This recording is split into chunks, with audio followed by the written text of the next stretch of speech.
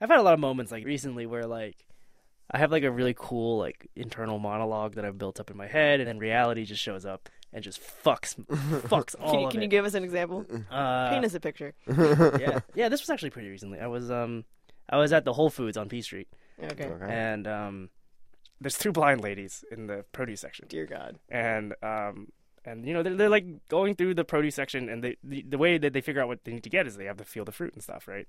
And so I literally just stop what I'm doing to just observe these blind women like going through the produce section because I'm really curious, like how are they gonna know what to get and all this good shit. You start doing the play-by-play, the And, ESPN table. Just narrating it.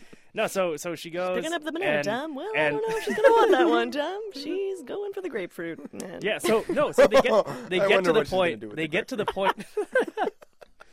Go on. They get into the fruit section, and they basically have to get oranges. But okay. the problem is like the oranges and the grapefruit are like really close to each other. So I'm like, oh, dude, they're fucked. Like they're not gonna be able to do this. And so one of the ladies picks it up, and she's like, I think I found the oranges.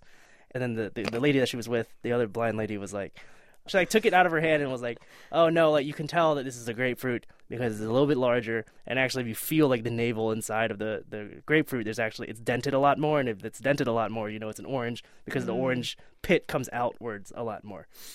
And so whenever you need to identify a grapefruit versus an orange, you can actually do that. And I didn't even know that, which is really cool. And then I started realizing like this is what they have to do for everything. They have to create a system for themselves. Think about it. Like, if you had to navigate through your whole life, you couldn't see anything. You have to keep so much stuff in your memory about how things feel, smell, textures, all that shit. You have to use it to identify things properly. I would definitely I'm like, this rather is be amazing. blind, I think. These women are, like, super talented. Then I looked closer, and the lady was holding a mango. She was holding an orange. And that's the twist. That And I was we like, made. no! Wow, I was That not is expecting good. that. I was like, That's a good. I was like, Sharon, no! I had so much confidence. You made me so happy so quickly. Like that. I was just like, and then it got worse Sharon. because I was like, what do I do? Like, do I correct? Like, because No, they're no. about to leave the produce section with the wrong fruit. And what's even worse is has she thought these are oranges her whole life? Yeah, my God. exactly.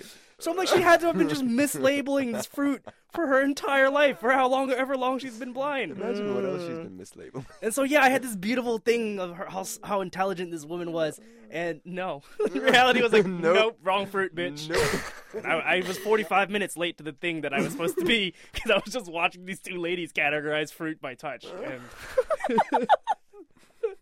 it was so sad. No. Oh, It was no. so sad.